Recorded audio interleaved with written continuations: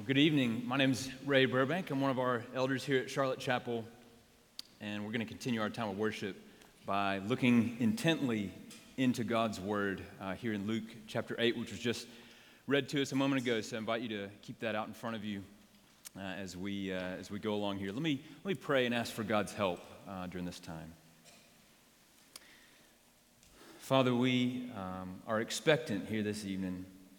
God, we come as needy people, God, as your children who look forward to being in your presence together. And God, now we come to your word and ask that, God, you would feed us true food for our souls. God, that we might know you, we might love you more, and that we might obey you, God. We might know what it means to walk in fruitfulness, Lord, as your people. So God, help us, we pray now, by your Spirit. In Jesus' name, amen. Well, James Simpson Young is a name that you might know. He was a physician here in Edinburgh in the 19th century, and he is considered by many to be the father of modern anesthetics and midwifery. His statue is just over here in front of Princess Street Gardens playground. And in a tenement home just over on Queen Street, Young and two of his assistants worked for years to perfect an effective use of chloroform as an anesthetic, even using the drug on themselves night after night and passing out for the whole night, almost killing themselves in the effort. And Young eventually succeeded in introducing the use of chloroform for women in childbirth and for soldiers who were wounded in battle. And his discoveries have benefited modern surgical practices. They've alleviated suffering for so many people and saved countless lives all over the world. But while being a great physician, James Simpson Young was also a committed Christian. And one time when a journalist asked him, "What was your greatest discovery?" Young replied, "That I am a sinner and that Jesus is a great Savior." So why would Dr. Young say that that was his greatest discovery? Well, you know, many people today, we still live in pain. Many people still live with chronic pain, long-term illness, or physical disabilities. Some people are on a continual use of medication for pain. Some have to frequent medical clinics. Some have to monitor their organs. Some have cancer. And while we have much to be thankful for in the NHS, for modern medical practices, modern medicine does have its limitations. We still suffer. We still die. Is there any hope for our broken bodies and this sure approach of death? Well, as you can probably expect me to say, the answer is yes. There is a healing that Jesus Christ offers, which is sure to save and last forever. So what does this healing look like? Well, that's what we're going to see here in Luke chapter 8 this evening. We're going to be looking at verses 40 to 56 there, this end of chapter 8 in the Gospel of Luke. And if you've been following some of the previous sermons through the Gospel of Luke, we've seen over the past few passages in chapter 7 and 8 numerous cases where Jesus is demonstrating his power and authority. Last time, Liam showed us in the first half of this chapter, chapter 8, where Jesus showed his power over the natural world and demonic powers. He calmed the storm and he casted out demons. Well, in our passage this evening, we'll see Jesus demonstrate his power over disease and death. If last time we saw Jesus' power over the forces without, this time we're going to see his power over the forces within. And all of this is leading to a climactic moment in the Gospel of Luke, in the next chapter, in chapter 9, where we see Peter confess Jesus is the Messiah.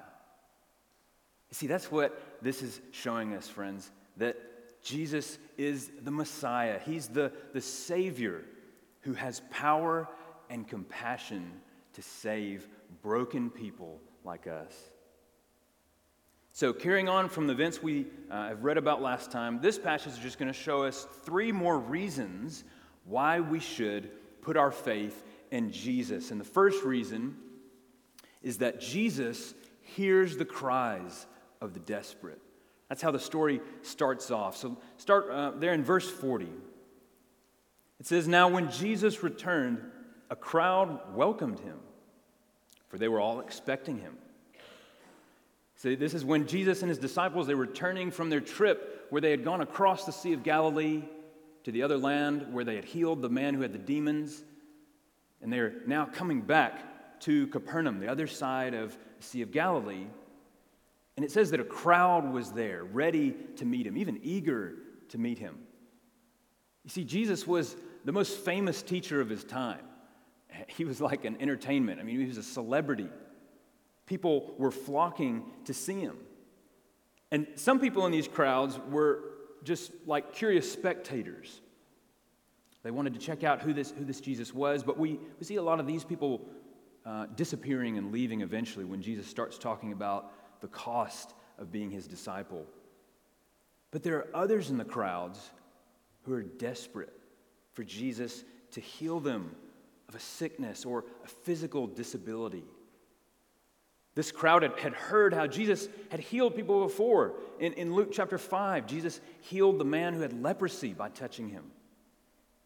In that same chapter, he healed a paralyzed man who was lowered down from a hole in the ceiling that his friends had busted out to try to get him to Jesus, and he healed this paralyzed man. So people had seen this, they'd heard about this, and they were desperate to come and just try to touch him and experience his healing power. See, we have to remember that there were not medical facilities back then like we have today. There was no disability benefits, no antibiotics, no dependable form of surgery. Life was painful back then, more than it is even today. But you see, these are the kind of people that the text says welcomed Jesus. People who recognize their need for help, who see clearly their problems and their messed up life. These are the kind of people who are expectant for Jesus' presence and power. Look at verse 41. It says, "Then a man named Jairus, a synagogue leader, came and fell at Jesus' feet." Jairus, a synagogue leader. Luke is singling out this one member in the crowd, and he was a synagogue leader. He was one that in these synagogues they would have a select few men who would be kind of like how elders are in a church, where they would help to oversee the order of services on the Sabbath and different weekly events. So this means Jairus, he was a respected member in this community. People probably held him in high esteem. If anybody appeared to have a good life, have kind of everything under control, I mean, it would probably be Jairus, right? That's how people maybe would perceive it. But this respected leader in the community fell at Jesus' feet, it says. Even this guy, no one would expect to act in such a desperate way. Even he got down on the ground in front of Jesus, seeking his help. And look at verse 42. It says, because his only daughter, a girl of about 12, was dying. You see, there was one thing that Jairus did not have under control. There was something very special to him that had slipped beyond his ability to fix. His daughter, his only daughter, was on her deathbed, and he couldn't do anything about it. It says his daughter was about 12 years old, which in those days would have meant she was approaching marriageable age. It means that she was in the prime of life. I mean, think about it if she was your daughter. Think of all the great expectations you would have for her, the bright future that you wanted to ensure for her, but she was dying. This is why Luke includes these details about the daughter to show how desperate the situation is, why Jairus is so desperate for Jesus' help. And Jesus responds. It's almost assumed in the text. He responds, he begins to travel with Jairus to their home to heal his daughter. But along the way, we see that Jairus is not the only one who's desperate. There's another desperate person that's going to be singled out from this crowd. So you see in the second half of there, verse 42, it says, as Jesus was on his way, the crowds almost crushed him. They were so dense, so eager to touch him and be with him. They were getting all up in his face. The only thing I could imagine comparing this to was watching, the Masters golf tournament in the U.S., which probably doesn't even come close to it. But the players coming down the hill and all these people are crowding up, and there's these people trying to hold him back so they don't mess up the guy's swing. You can imagine the Fringe Festival, people shoulder to shoulder. You can't even walk down the street. But there's one person in this crowd who can't be so bold, who can't even bring herself to openly come up in front of Jesus like that. Look at verse 43. It says, and a woman was there who had been subject to bleeding for 12 years, but no one could heal her. This woman had an incurable bleeding issue, a hemorrhage that wouldn't stop for the last 12 years. You see, this meant that she was legally unclean according to the Jewish law. In Leviticus 15, verses 25 to 31, it details the rules for women who have a discharge of blood during their normal menstrual cycle. It says that she will be unclean as long as she has the discharge. Anything she touches will be unclean. Anyone who touches her or the things that she touches will be unclean. They must wash their clothes and bathe with water, and they will be unclean till evening. And after her discharge ends and she washes, she must make an offering to atone for her uncleanness. But for this woman in Luke chapter 8, her bleeding never stopped. She was continually considered unclean. She couldn't be near anyone.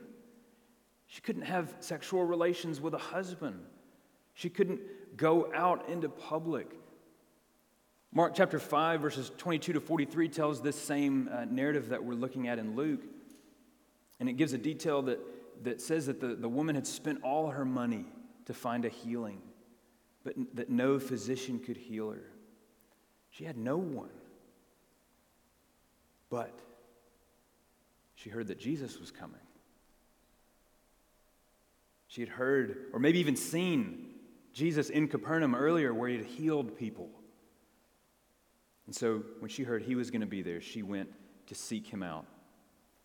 So the woman tries to approach Jesus to touch him, but she's so ashamed, so embarrassed about her condition, she can't be as bold as the rest of the crowd pressing in to touch Jesus. Instead, verse 44 says, she came up behind him and touched just the edge of his cloak. In Mark's gospel, it says that the woman thought, if only I can touch his cloak, I will be healed. So this woman was afraid, she was embarrassed, she was carrying a heavy burden, and no one could help her. But she believed that Jesus could. She believed that Jesus had the power to heal her. So let's stop for a minute, friends, and ask, what does this tell us so far about how we should approach Jesus? Well, the first thing I think we can say is that we can come to Jesus with our request, no matter who we are. You see, there are people that you might come to this church and feel out of place. You feel like, well, I feel like my life's way too messed up to be here, or I'm just not good enough to be around some of these people that feel like they just don't have any problems in the world, and they're happy, they're flipping the pages in their Bible like they know exactly where they're going, and it just doesn't seem like I should be here. Let me tell you something, anyone can come to Jesus. I mean, think about the extreme differences we see in this passage between Jairus and the bleeding woman. One is a man, one is a woman. One is rich, one is poor. One is revered and exalted, the other is vilified and despised. One is respected, one is rejected. One is used to being honored. One is used to being scorned. One has a 12-year-old daughter dying. The other has a 12-year-old disease. One leads the synagogue. The other is excommunicated from the synagogue. But they both show a desperate need for Jesus.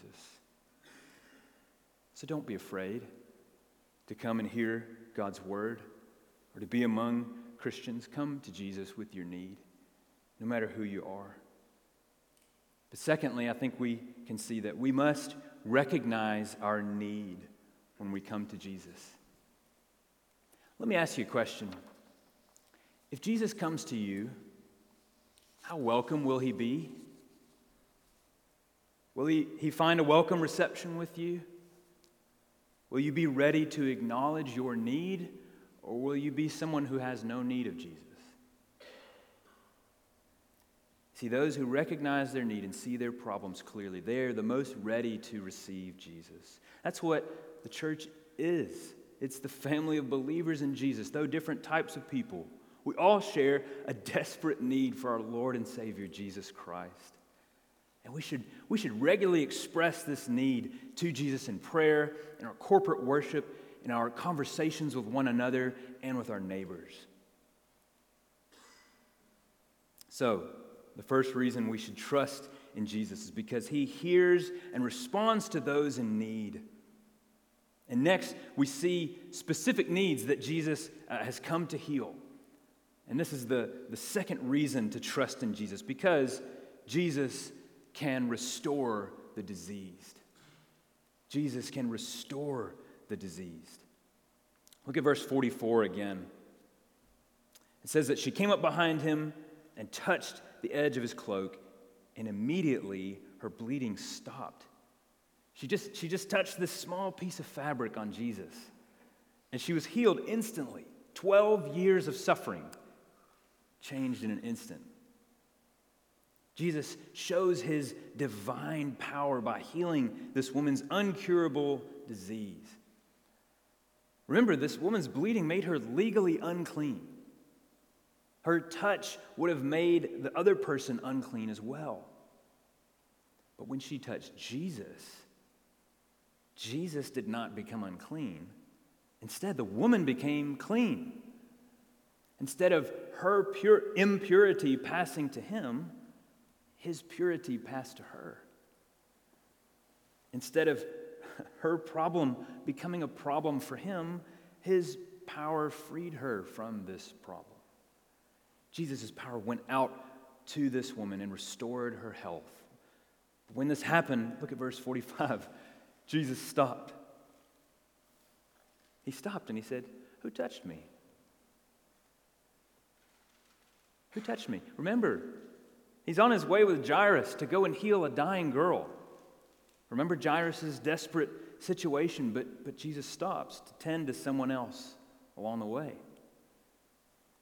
Jesus doesn't mind being interrupted.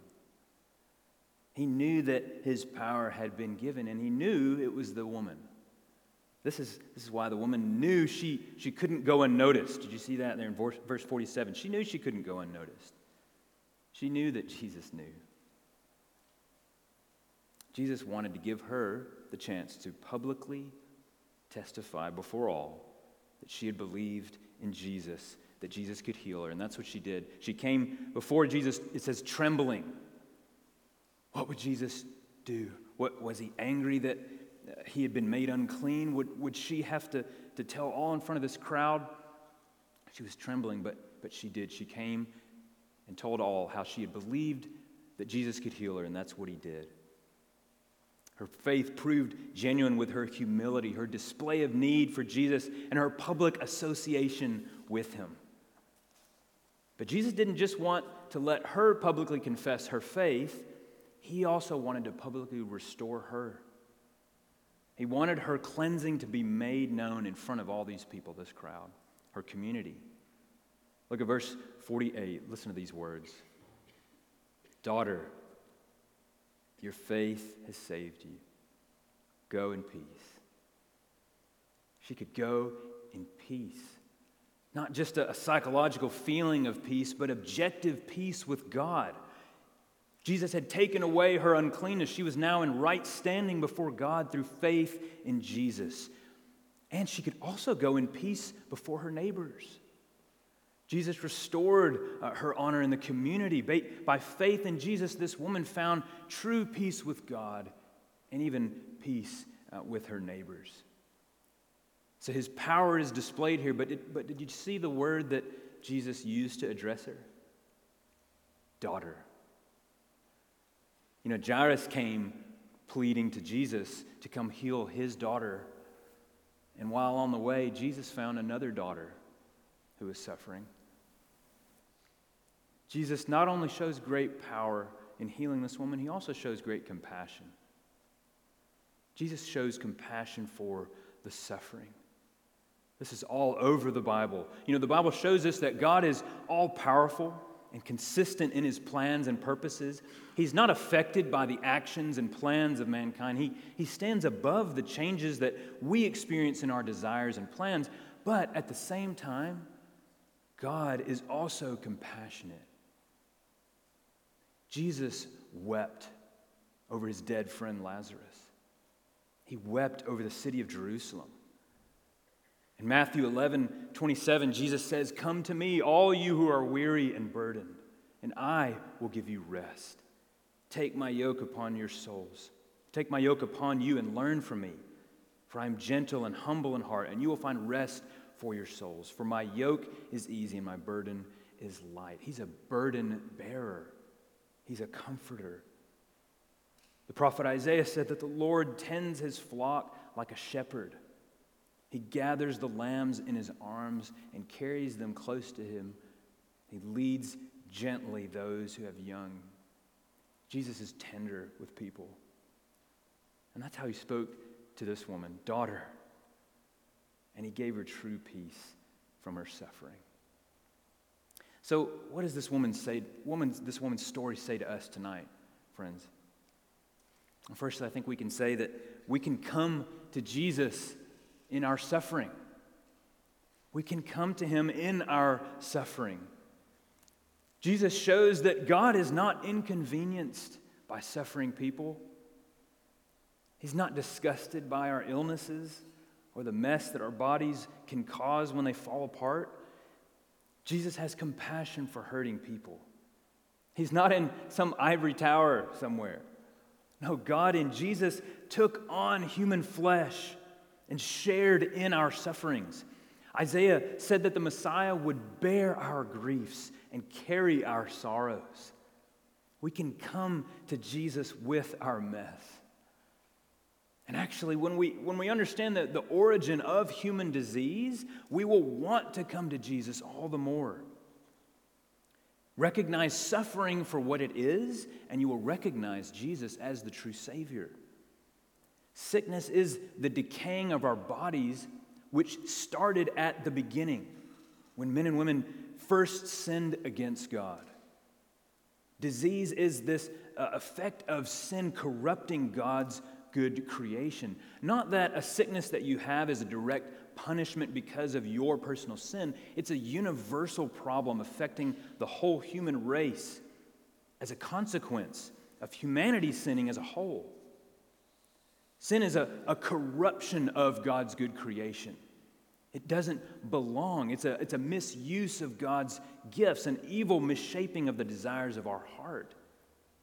And human disease is part of this corruption that sin has created. So disease reminds us of a spiritual problem above all else. So while we should certainly make use of the medical treatment for our sicknesses, we also need to come to the only one who promises to give us a lasting healing. A healing for our broken relationship with God. So come to Jesus in your suffering, because in our suffering, that very suffering reminds us how much we need him and how great a Savior he truly is. Secondly, we must come to Jesus in faith. We must come to Jesus in faith. You see, we see from this story what the Bible means by faith, the biblical understanding of faith. The example of this woman shows us that biblical faith is believing in Jesus as able to save. Faith is a faith in the person of Christ, his capability, his power, his compassion. Even if your faith is deficient at first, like the woman's most certainly was. She probably didn't know a lot about Jesus yet. Even if your faith is timid like hers was. You don't know much about the Bible yet. You're not sure about all the details of what Christians believe, but you're convinced of this, that you have a problem, you need help, and that Jesus can save you. Friends, Jesus commends this kind of desperate faith. We must come to Jesus in faith. And lastly, notice that true faith actually leads us into action. True faith leads us into action. The woman knew that she needed to come out of hiding and confess before others that she believed in Jesus and that he rescued her. The Bible teaches that true faith should affect how we live. In recent days, the controversy surrounding the candidates for Scotland's First Minister, it has revealed kind of a warped view that many have of faith in God. Many today think that faith in God is just a private matter for private contemplation and shouldn't affect your day-to-day life. But the Bible teaches that we can't keep true faith in Jesus a secret. Jesus wants us to acknowledge him before others and associate with him publicly. If you'd call yourself a believer in Jesus, but you haven't been baptized, well, that's the first step in going public with your faith. If you haven't shared the gospel with those who are close to you in your family or in your workplace, well, consider how can you take steps to begin to share Jesus with them and share how he's changed your life like he's done with this woman. Let's not be ashamed of Jesus, brothers and sisters.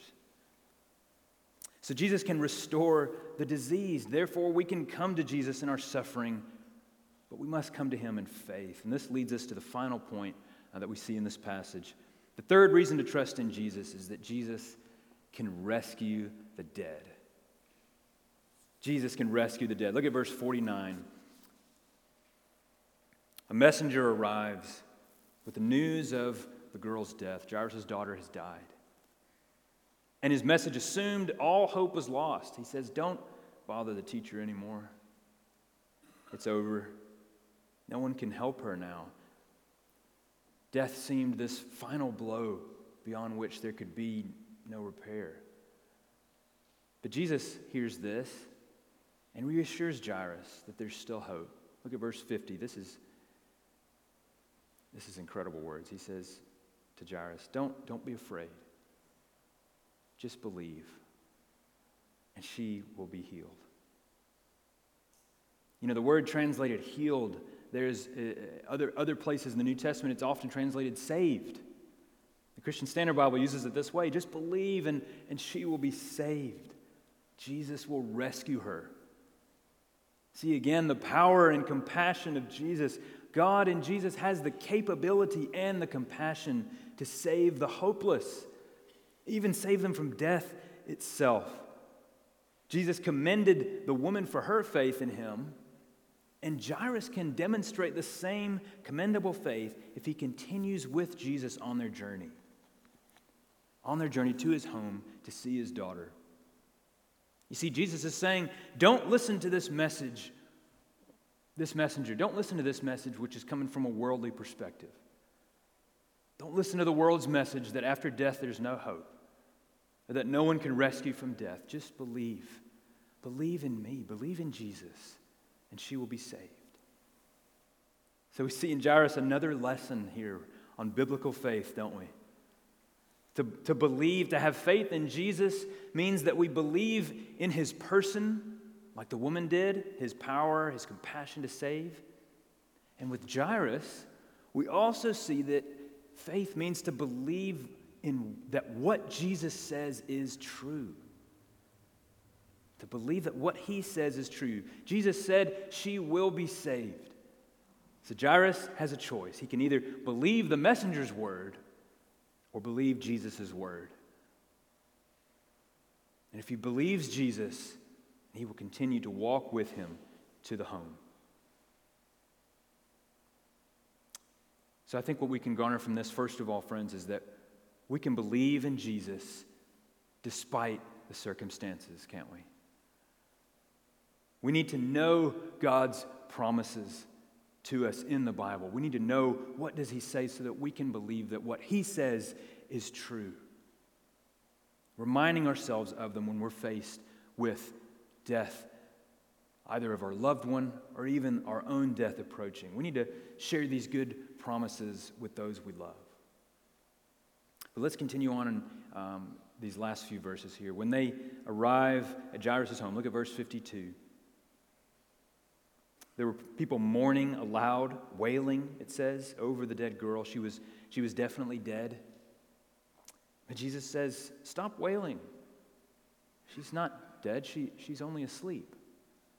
And it says that the mourners there, they laughed. They were laughing at Jesus in disbelief. And see, Jesus is speaking in a figurative sense because he's saying that she's only in a temporary death. Jesus is going to demonstrate his resurrection power, that God has power over death. And that's what he does. He comes up to the girl. He doesn't have to touch her, but he does. He takes her hand as a sign of compassion, and he calls out to her, child. My child, get up. And the girl is immediately brought back to life. And we know this in three ways. You can see it there. Her spirit returns to her. She stands up. And then she's given food to eat. Isn't that great? It says Jesus instructed her parents to give her some food to eat. You know, this reminds me, in South India, where I've lived before, it's common for people in casual conversation, to not only just ask, so how are you doing, but they'll say, have you had your dinner? Or have you finished your lunch? VJ knows what I'm talking about, right? It's just a sign of affection, It's a friendly sign of care. And this is how Jesus treats this girl and her parents. He wanted her life to return to normal. So he cared for her. And look at the last verse in our passage here, in verse 56. This is important, friends. Don't miss this. Jesus tells Jairus and his wife, even though they're astonished at what they've just seen, he tells them not to tell anyone about this miracle. Now, Jesus does this in several points, and we don't always know the details of why he's doing it. But one thing I think that we can glean from this is that Jesus doesn't want people to get the wrong idea of what it means to follow him. Following Jesus does not mean that you'll never get sick. It doesn't mean that following him you can have your own personal genie in a bottle and make you prosperous and healthy. It won't be a life of comfort, but of suffering. Jesus explained 3 times to his disciples that he would soon be arrested, flogged, and crucified, and that they would share a similar fate. He called his disciples to take up their own cross to follow him. He said, the world will hate you because of me. Following Jesus does not mean having a carefree life in the world. Jesus didn't want people to get this wrong impression of his miracle working. Now, the miracles point to something deeper, of a more spiritual and eternal significance. But now, before I explain more what I mean, I say these things knowing that there are some here this evening who are experiencing real physical and psychological pain and suffering. You might be thinking, will Jesus heal me? Will he heal me miraculously now? And sometimes God does answer those prayers, and the Bible tells us that we should pray for those who are sick, that they will get well. But sometimes God does not heal us. As we know, the human death rate is going at 100% mortality rate, right? Unless Jesus comes back first, all of us will die. Think about this. What about all the people in the crowd in this passage? All the other people. There were many people in this crowd that Jesus didn't heal. Does that mean that they have no reason to hope in Jesus? Was their hope misplaced? No. Because Jesus was demonstrating a deeper truth, something that can apply to people who never get to touch Jesus physically, but only know him by faith. Listen, friends, this is the good news for us. This is what the Holy Spirit is saying here in this passage. Whether they be natural disasters, demons, disease, or death, Jesus has power to restore them all. Sin has corrupted the earth and corrupted our hearts and corrupted our bodies. Jesus has come to restore this fallen world. You know, right now we're in this Lent season, which means that Good Friday and Easter are coming. The days when Jesus suffered and died on the cross as an atoning sacrifice for sin. And then he rose from the dead 3 days later, never to die again. Just as this bleeding woman was suffering, Jesus suffered, though without sinning. Just as Jairus' daughter died, so Jesus died on the cross and rose again. And isn't it appropriate that his power over death is illustrated last of all? The Bible says that death is the final enemy that Jesus will come to destroy. Jesus has defeated the power of death by his own resurrection from the dead. And here's the good news for us, friends. For those who have faith in Jesus, he will raise us from the dead as well. This is what the great text that we read in 1 Corinthians 15, 52 to 56 talks about, where it says that in the last days, in a flash, in the twinkling of an eye, at the last trumpet, for the trumpet will sound, the dead will be raised imperishable, and we will be changed. Where, O death, is your victory? Where, O death, is your sting?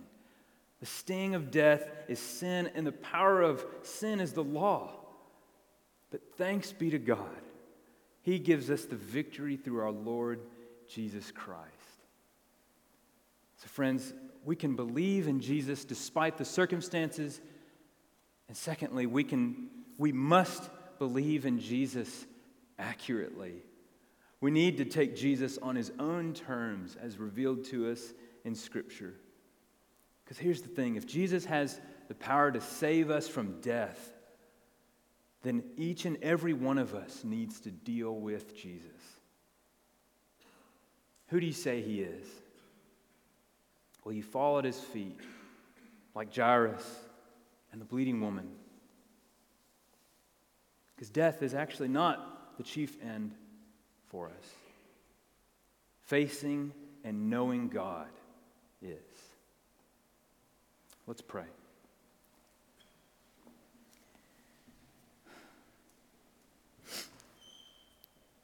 Father, thank you for Jesus, for sending the Savior, the only one who can heal the problem that we have that is much deeper than sickness, disease, even physical death, Lord. And that's a spiritual separation from you, our Creator. But thank you that through faith in him, you call us your children. We can call you Father, God, and you demonstrate this saving work of Jesus through the power he showed in these miracles, but also his compassion for broken people like us. So God, we pray, God, that you would help us to come to you in our sufferings, to come to you despite the circumstances. Father, I pray for those who are here this evening, who are listening to us online, God, who are struggling, who have sickness, God, who are in pain.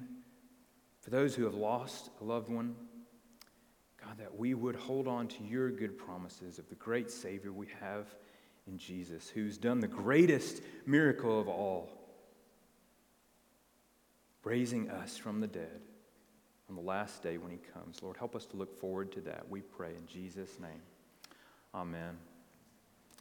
Well, we're going to close by singing this last song, Yet Not I, But Christ in You. Let's stand and respond to God.